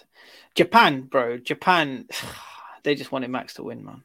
It was all lined up for Max to win that race. No, why are you saying it like that, man? No, bro. It was a 40-minute race. It was a 40-minute race. Okay, they penalized Leclerc. Max dunked on Leclerc on the first corner. Yeah. Okay, he dunked on him in the first corner. Bravo. Okay, in terrible conditions. I'm not going to dispute that. Yeah, he got him in the first corner, but again, we couldn't manage our tires, even if it was wet in the rain. We couldn't manage our tires. Yeah, we couldn't. That's why when it went to intermediates, Perez was able to chase down Leclerc, which he done. And another mistake by Leclerc, I just remembered. Yeah, okay, and this comes back to my original point. They wanted a Red Bull win at their home Grand Prix of their engine supplier or whatever. They gave Leclerc a penalty whilst they were interviewing Max. Come on. Whenever have the FIA reacted so quick to say, oh yeah, Charles Leclerc, 5-second penalty, Max wins the championship? What's going on there? That's never happened. It usually takes time. Conspiracy back. You never. This is conspiracy, bro. I'm telling you, they lined that up for Honda at the Japanese Grand Prix, Max to win the title. Even Max was surprised by it. But hey ho, they didn't know they were winning the title. That's, to me, that's the most anticlimactic. Like usually you got the commentary, you got everything going on. My man's just saying, "Oh yeah, I'm doing a." Crofty didn't know what to say. I was doing an interview with Johnny Herbert or whatever, and oh yeah, you just won the championship, mate, and they didn't know. This sport is a joke, man. Yeah, trust me. Those 2 races were funny, man. Very, very funny. But yes, especially Japan, bro. And on a serious note as well, that tractor, that was just shocking as well. On track, the FIA, you can get rid of Michael Massey, but the crimes are still here, man. The crimes are still being committed. So I know everybody liked to lay blame on Michael Massey about what was going on last year. This is hereditary. Trust me. It's deep-seated within this shocking organization on how they administer the sport. And we saw more examples this year. We've been calling it out since day one of Pistol Fracker about FIA. Mm-hmm. Since the first episode, we've been calling these guys out. And they continue to do it. And we'll continue to call them out. Because we notice these things. We spot these things. And it's an absolute joke, honestly. Singapore, Perez won. And then we saw Max win Japanese Grand Prix. He won COTA as well. And then won Mexico in front of Perez's own fans when Perez needed that dub, even though Perez was quite slow. And this is what I want to discuss right now. I want to talk about Max and Perez. I want to talk about that relationship. We could go all the way back to Monaco. Initially, most people didn't really notice, but now Perez actually binned it on purpose because he was in a bit of a title race with Max at that time. Kunle, I know you used to be a Perez fan. Not anymore. What do you think of that situation between Max and Perez? Do you think that relationship's sustainable? They brought in Daniel Ricciardo now as a third driver. We saw that Max had the title wrapped up and it was just to help Perez get P2 and it just didn't really work out. Nah. Hey. Goodbye. That's what we're going to be telling Perez at the end of next season. He's done. It's done. Once it's I see rumors even now. I see rumors even now that he could go. Once his contract is done, it's out. They brought Danny Rick back. Bringing Danny Rick back is spooky. Hey, I mean, he knows the Red Bull environment. He's part of the establishment. He's a graduate from the academy. What else is there? It fits the bill. And I think at this point, if I'm living with my girl and my girl all of a sudden decides, I'm moving my ex into the house, I'm in danger. Yeah, you're in trouble. You're in trouble, man.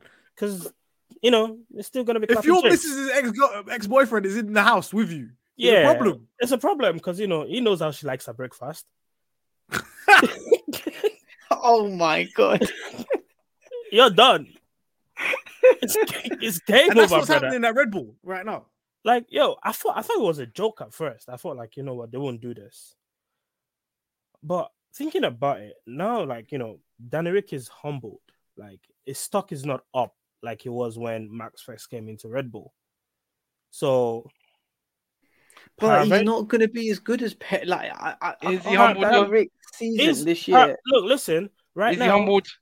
He is humbled. I think he said no to Haas seat. He said no to Alpha's seat. How many seats he said no to? And you're doing third driver seat. Like, have shame, brother. Have shame. Even you're going to say no. It's not about have shame. It's not about have shame. It's not about have shame. I've been analyzing this Daniel Ricciardo situation. I've watched all these interviews this year and stuff like that. So always towards the end as well, obviously, because he's driving from McLaren. He says, I do not want to drive unless it's a car that I can win races in. Why would you make the decision to go to third place? A third driver on a winning team?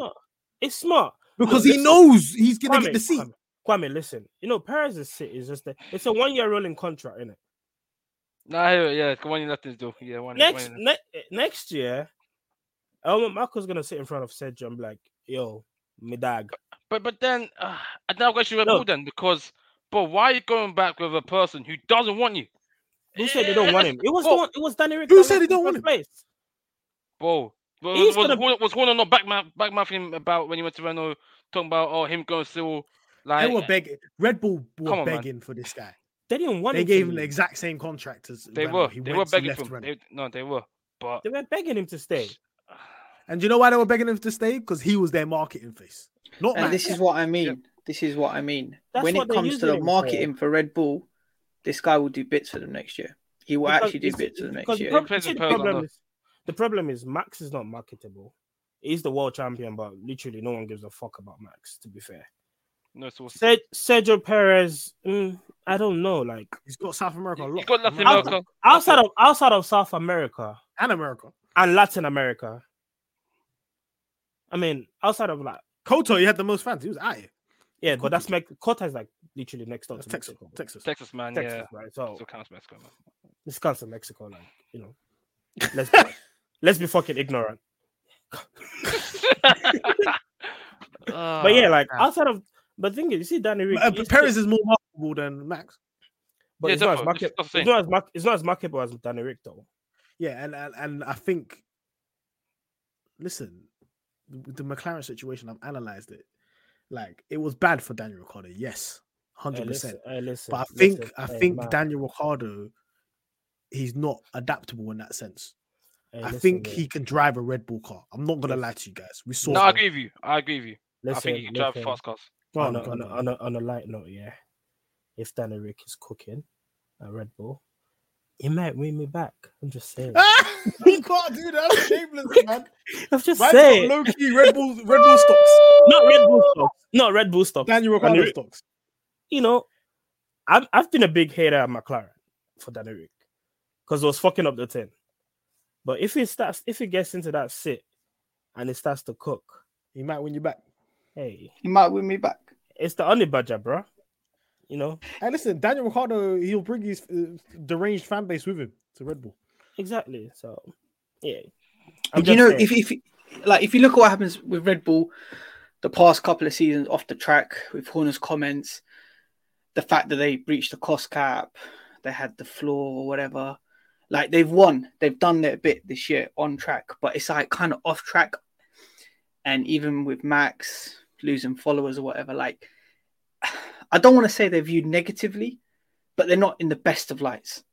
There's other F1 teams out there that are viewed in probably better lights than them. And maybe Danny Rick going there will help it on the market in front. And you know what, guys? You've convinced me. It could be a big brain move from Danny Rick. It could be a fucking big brain move, this. He kept on saying, I want to come back and drive for a team that wins races. He kept on saying it every single time. You heard it here first. So if it does happen, it was us that broke the news. You have to just look in between the lines and hear what these guys are saying. Everybody likes to listen to this reporter here and this random Twitter account there. We actually listen to what the drivers are saying in these interviews. Listen to what they're actually saying. Read in between the lines. I know Kwame's shaking his head. He doesn't understand. No, I get. No, I totally get it. I totally get his idea. He's seen, Alonso come back. He's seen Hulkenberg come back. He's still got good rapport with Red Bull. So I understand. He's gone back to his ex. And, that's cool, isn't it? That's cool. You can go back to your ex. For me, I don't really rate it because you have the ex. And now you're going back for. There's other fish in the sea. No, there ain't no other efficiency. There's only three top seats, and he ain't getting a Ferrari or a Mercedes seat. That's it. And he's messed up the fourth seat already. So, and he has a better relationship with the fifth seat. So he ain't getting. Listen, he's literally only got one chance. He's going to gap year. He needs to do a gap year still. No, there's no. He's gap years now. Just doing promotions. That's his gap year. But he's going to be the third wheel for a year. He's going to be the sideman for a year. Yeah, you just mentioned it. The cost cap. And the breaching of the cost cap in 2021. In your eyes, does that invalidate the championship last year? If you want to be there's really so many different things that invalidate the championship. Look, if you want to be really shameless, then yeah, you can say it invalidates it because they work with an illegal car that they spent over the odds with. But does it invalidate it? No, it doesn't. I don't think it does. You can say it does. You can argue that it does. But regardless, look, they were the quickest team. And they've showed that. And you know what? Next year, we'll probably show it more than ever because if they don't get... If they do end up with this reduction in wind tunnel time, which more than likely they are, or it probably has been confirmed they will, and they still go on to win, that just goes to show that you can do whatever you want with these guys. Adrian Newey is the GOAT. And that is what kind of upset me as well at the start of the year. I was like, I should have seen this coming. This guy nails it 9 times out of 10. It's a ground effect era. Yeah, you did. Hats off to you. You saw it. And I was like, they've absolutely trounced the opposition. And even if they don't get any wind tunnel time, I still think they're going to do so well next year. They're going to really, really do well. So, yeah, I don't think it's an illegitimate championship, if you want to call it that. People will turn around and say Charles Leclerc has zero legal wins. It's one of those. It's the talking point. As you said, when you go back through history, when you look at protecting stocks, that's why you got this. This is why you got this stance. So if we're illegal and they're illegal, I'm not going to call them illegal. Everyone's illegal. Listen, Formula One, man. Everybody does some dodgy shit. That's just how it is. Man. People will invalidate last year's championship because of the cost cap breach, and then they'll invalidate this year's because of what they did last year. So and then people are saying that Max has no titles. How much people does Max need to dunk on before he's got a title? This is what I mean. But you can even go further back and say, Mercedes, when they won all their championships, they were spending willy-nilly. And they won the championships, spending crazy amounts. So you're just never going to win. You're always going to have an asterisk or star next to everyone's championship. Keep going and going. It's a bit of a nightmare. But yeah, cost caps. Max wins the title in Japan. 2-time world champion. I was told on there that he's never going to win a title by the certain cast members. He now has 2. I said he's leaving this. He's retiring with 5. I'm on track. You are on track. It's just how it is, man. It's just being able to look at your TV screen and evaluate talent without agendas. You should be able to do that, Bro, guys. that is rich. That is rich coming from you. I know. I'll be honest. I That is evaluate very that. rich coming from you. Wow. I said from middle of last year, Mick Schumacher's meaty, guys. Guess what? He ain't got a job because I evaluate the talent. I mean, I did say from second race last year that Danny Rick started. Yeah, You did say that. I remember you saying that. I do Kunle is remember the you first saying that. person on the planet that said, "Get this guy out of McLaren within 2 months of his job." And I wish Zach Brown did the same thing, but he didn't. They didn't. Let's actually talk a little bit about that before I know you got. Let's talk about the driver changes. Let's talk about the driver change. Yeah. What did you think about this whole Oscar Piastri, Daniel Ricciardo situation? For people that don't know, Oscar Piastri was basically poached from Alpine and taken to McLaren to replace Daniel Ricciardo, who didn't know, and then he got fired. Everyone involved at Alpine should be fired. Everyone involved at Alpine in that situation, everyone at Alpine involved in that situation should be fired. Firstly, they let Alonso run them straight. Alonso took the piss out of them. Like, he's like, you know what? Yeah, I'm gonna go. After having dinner with them and saying, yeah, I'm gonna stay. Like, how do you not know? How do you not have friends at like I thought they used to like communicate like these teams. I thought they communicated with each other, like, you know, someone's drop a text and say, hey, you know, Alonso's coming to join us, right? Like, how do you not have a friend in Aston Martin to say, yo, Alonso's gonna come, Vettel's dipping? Is that how it works? I mean, allegedly, according to Vettel on Beyond the Grid, he said that he had a conversation with Alonso. Yeah, but then that's like, even Alonso probably would never talk about him leaving or anything like that. Alonso don't like Vettel. Somebody said, I will never forget this because everybody's forgot about this. Somebody said in Imola that a driver is retiring and a driver is switching teams. This is in Imola. That rumors in the paddock that one tire is retiring. I remember that. I think I remember that. Driver is switching but teams. that was for this season, though. We spoke about this on the podcast. Sure. They said, but they said no, that driver's retiring and driver's switching. That was for next season. And then they said there was another driver that was gonna get dropped mid-season. That didn't happen. But that did happen. So that makes me think that Aston Martin was talking to Alonso from a long time ago. Vettel communicated that he's retiring from early. Vettel, I feel like we knew because this guy started doing question time. This guy started chilling in Fulton out of nowhere. This guy started going training, going to card. Like, this guy was doing me. I saw him on Southwestern trains. What were you doing on Southwestern trains, bro? He became a UN ambassador overnight. He was lining up his next job. You know when you change it, you know when it says on LinkedIn looking for work. That's what he did. He said, I'm out of here, man. Can you share this job posting? He said, I'm out of here, man. Yeah, but like I'm still surprised no one at Alpine knew about that situation. And like that's number one. And number two, like I'm still surprised they did not know Piastri was talking to them at McLaren. Like they should have. They should have. That was dumb because they should have known Bahrain, we offered Piastri. No, Alpine offered Piastri way to McLaren. You said we. Yes, I said we. Okay, but I just know he's a baguette boy. Yeah, I know. Shameless with who I support. I know it must be the GC, but for next year, I'm backing these guys in it. Yeah. What? You still backing them next year? It's gonna be chaos, man. It's gonna be fun. I'm gonna enjoy it. Goodness gracious. Yeah, but they knew from early. I know what you mean because obviously Piastri was at Bahrain in the McLaren paddock, and then he was in the McLaren paddock again in Spain. The guy signed a preliminary contract in June, man. It was over from the jump. Man. What? Like they just dropped the ball heavy. Like everyone involved in that situation should be fired or like should have their salary decreased or something. It's Alpine, man. With respect, man. They're a joke man team. People say bring back Briatore, but I'm saying don't bring him back. I mean, I don't want him anywhere near the That's arguably like I don't even like Alonso, but that's arguably two generational drivers that you let go in the space of. Boy, facts. It's a nightmare. That's a howler, man. Week.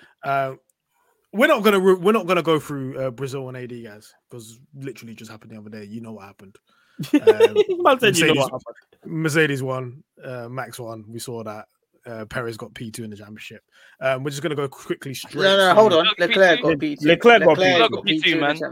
Don't say that. Leclerc got P2. I'm trying to do misinformation. You are not misinformation. All right, say no more. Leclerc got P2. Season awards. I'm going to go to you first, Anik. Give us your driver of the season, please. Yeah, Max Verstappen. Without a question. Oh, he's frozen. Just when he said Max Verstappen, he must have felt froze. sick saying that. He He froze. He spoke. Oi. Wilkinson. Oi. You're back. You're back. Am I Max back Verstappen, now? Yeah, Max Verstappen. Kunle, who's your driver of the season? I mean, undoubtedly, like Max Verstappen. If I didn't want to go for the win of the championship, I would go for Lando Norris. But yeah, Max Verstappen. Kwame. Yeah, it's gonna be full house. I give it to Max. Bam, depressed to say Max. Trust me, it's so depressing. I can't believe That's you what I said mean. The guy has not got the streets. It's Like, not he's a good driver. Look, but it's not depressing, like, because like you look at him this season, and he's cooking, and he had zero weaknesses in qualifying. Literally. In qualifying, it was if it wasn't P1, it was P2. Like it was like only Singapore he had a stinker. That's it. One race. Yeah, It was so easy for him. He was Brazil. sabotaging his own team. That's how easy it was for him. He was messing about in Brazil, not giving up position. That's how easy it was for this guy, man. like I've always committed to saying this. I reckon he would have won the race in Brazil if he was fighting for a title. hey, look, If he didn't wrap up, Yeah, he 100. didn't get. let me tell you Yeah. something. If Brazil went on for 2 more laps, at that point where it was, Yeah, and he Max didn't was have speeding. and he you didn't know? and he didn't have a damaged car. Hey, I wasn't Trust writing me. him. I wasn't writing him. I'm not writing that man off. But yeah, All right, the full house here. I'm saying Max Verstappen's driver of the season. No agendas here. Nobody can say that we're Mercedes bias podcast because all 4 of us have said Max Verstappen. Yep, you said it. Latifi of the season, Anik. Who's the Latifi of the season? You can't say Latifi. I might stunk? say, I'm I have know to he's say it's gonna- Danny Rick. It's gonna have to say Danny Rick. I would have said I'm- Yuki, but I'm surprised it's at Danny that Rick. answer. It's Danny Rick, man. He's done. Look at Norris has done really well, no doubt about it. On the other end of the spectrum, you got an experienced driver there. He built the car around him in 2021. He's done pathetic this year, absolutely pathetic. And yeah, I just can't see beyond Danny Rick, man. You got the same points as Vettel, Danny Rick. He cooked in Brazil. 37 points, and Lando Norris got 122. yeah, There you as well. go. Vettel missed the first two races because of COVID. Man had COVID, you know. I This forgot guy about was a that. part-time activist Oh, as well that's during the true. season. That's And And bad. also, Aston Martin for the first 3/4 of the season stunk. That man were P9 in the constructors for the majority of the season until the Red Bull B spec actually kicked in, and then the man just flew up the field. Yeah. Conley, Latifi of the season, same. I don't know. It's a toss-up. Danny Rick and Pierre Gasly. Just say Pierre Gasly. I know you run. Don't want agenda, man. I beg. It's not an agenda. I just didn't see 26-year-old star boy. I just didn't see him this season. Like, where was he? Was he on the grid? But He was collecting penalty points. I don't know, man. But yeah, it's a toss-up. Both of them are Red Bull graduates. Pick one before I move to Kwame. Danny Rick, man. Danny Rick just stunk. He was horrible all year round. Kwame. Yeah, Danny Rick. Thing is, yeah, like if I take agenda aside, apart from Danny Rick, I don't think any driver really had a bad season this year. No, man. Okay, and Latifi, but we can't include Latifi for obvious reasons. Take away them two, agenda aside, I don't think anyone had an awful season. Yeah, Mick Schumacher's on this grid, you know. He got points, man. And he did better than came back for the second half of the season. So yeah, I'll give it to Danny Rick. I'm going for Guan Yu Zhou. Get that guy out of my sport, man. Nah, he's got drip though. He's got drip. Doing this, man. Don't let Stop drip doing this. blind He's got you. drip, man. No, This guy man. is not good. He's He got is drip. needy. He got Please. 6 points. He got 6 points. His teammate got 49 points. Please, Come he's on, not That's shocking. That's shocking. shocking. I want to hear And- that. and- Wait, and- he got 6 and points? You know how to shout stocks. He got 6 points. 6 points, my guy. 6. 6. He's in an points. Alfa Romeo. Why you got less points than Yuki Tsunoda and Alfa? Wait, I shit Alfa Tauri? thought Come on, he got man. more. It looked like No, he he got got more 6. than that. No, 6 Nah, points. Alex Don't Albon, let Alex Gasly- Albon in the worst car in the grid only got 2 points less than him. Bro, he just went under the radar the whole season. Like no one picked up on him. Crazy. No, Any of his I performance, did. any Me and moment. Kwame have. Mhm. We'll be telling You you, know what? this I guy's a just paid think- driver. Get him out of the You know, sport. I just He's didn't know. doing- I just didn't notice him, to be honest. Yeah, you just watch Yeah, it. same. I was, Most improved driver, Anik.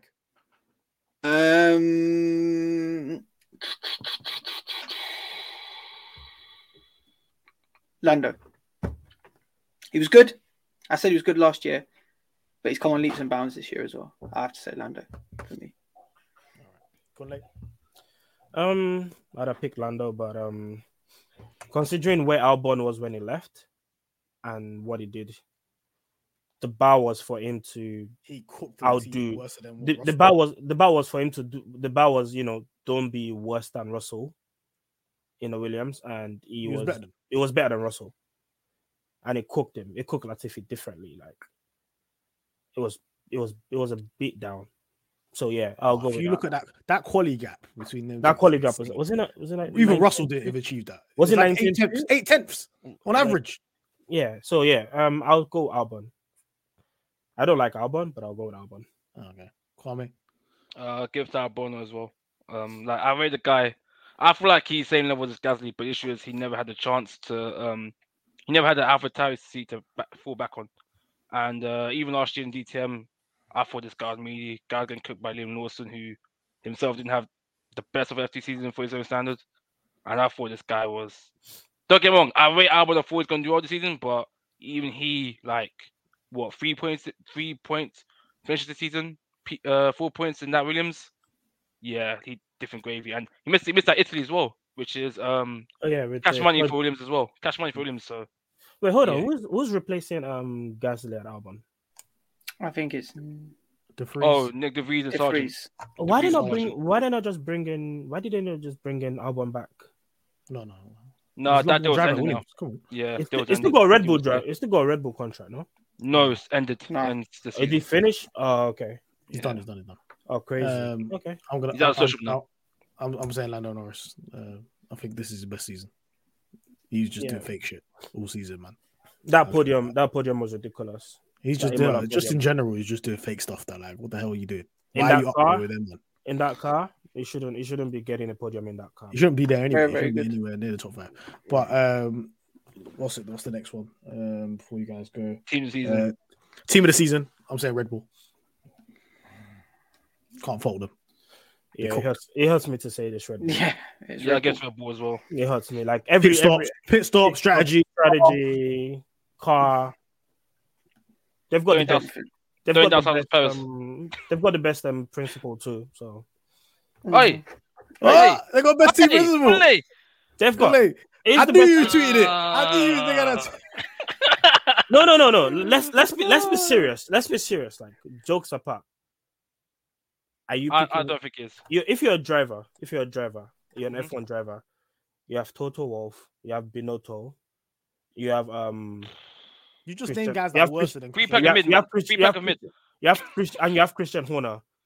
Who are you picking? Who are you driving? Horner, but it's a 3-pack of mid. Who is best? Who's better than him on the grid? Who's the better? Seidl. I said Seidl. I'm not saying Seidl yet. I'm not even saying Seidl yet. I think Red Bull was carried by. I feel like Red Bull was carried a lot by Newey rather than Horner. But that's Newey's the king over there. He runs. Yeah, and they've got the best. They've got the best. Yeah. All right, Anik. Last question. Driver of the season. Who had the best driver of the season? I think I touched on it already. Man. I think it's either Max at Spa or Max at Hungary. One of you said Max at Hungary, right? Max at Hungary for me. Yeah, I said it already. Yeah, Max at Hungary for me. Yeah. But if I want to put my Ferrari hat on, it would be Bahrain, purely because of the way it kicked off the season, and it was an entertaining watch. But that's an honourable mention. But regardless, driver of the season would be Hungary. Conley? You know what? This is just because I don't want to give Red Bull too much credit. I would say Russell at Brazil. Russell at Brazil? He did cook though. He cooked. Everything that was thrown at him. That was a clean sweep. He got grand slam for him. Huh? Clean sweep, yeah. He did what Max did at Imola. Yeah, he cleared the weekend. So yeah, Russell at Brazil. Kwame, I'm gonna go for hipster choice. Kind of boring one. I'll either go Lando at Imola or I'll go Nick De Vries at Monza. They didn't do much, but they did better than Nick De Vries. Yeah. Damn, Daniel. They didn't do much. Got the P10. It's added against him, but he did better. You said you were going different, yeah. And yeah, hipster choice, isn't it? Every hipster in it. I am going with Hamilton in Spain because that was just fake. I'm not gonna lie. Yeah, it shouldn't. He had incident. He had to do a pit stop. He was a lap down. no safety cars, and he No safety finished car recovery. no safety cars at all. No safety car And recovery. he finished P4. He didn't finish P3 if his engine didn't start clipping at the end. That's true. That It was was so sad. P3. That was so sad. It was P3 until the engine P3 started and then clipping. engine. Yeah, and It was P4. No, it was P4, and then he ended Was up it P4 P5, and then he ended up P5? Yeah. That's insane. He It was was last pretty by fun. he was last Yeah, and then P5, lapped yeah. down from last place Mad. He cooked. He was with That no was a- safety cars. That was a good He was cooking. driving like a maniac. That was a good So cooking. that's You a know what? good cooking. Hamilton's had an underrated season this year, low-key. For the car he's had, he put him in Again, this shouldn't have been. I said this Listen, earlier. there's sometimes Hamilton's it's best Hamilton's seasons are when standard. he's got mid cars. It's Hamilton standards. Oh, right? nine's good So- example of that. 09 he was cooking crazy. Was he testing Yeah, at that point, by the way? Was he testing in Spain? He was testing a good car. Well, that Whatever it car's was. up that was a obviously good the ass point, car. man. To the point where if you didn't have that crash, you would have won that race. You Yeah. might have won that race, you know. But yeah, thank you for everybody listening. Thank you for rocking with us all season. We're gonna have one more pod before we close up for the season next week. So please check us out. Please like and subscribe. Please follow us on Pit Stop Tracker on Twitter, Instagram, and TikTok. And we'll be back next week with another episode. Peace. Peace. Sports Social Podcast Network.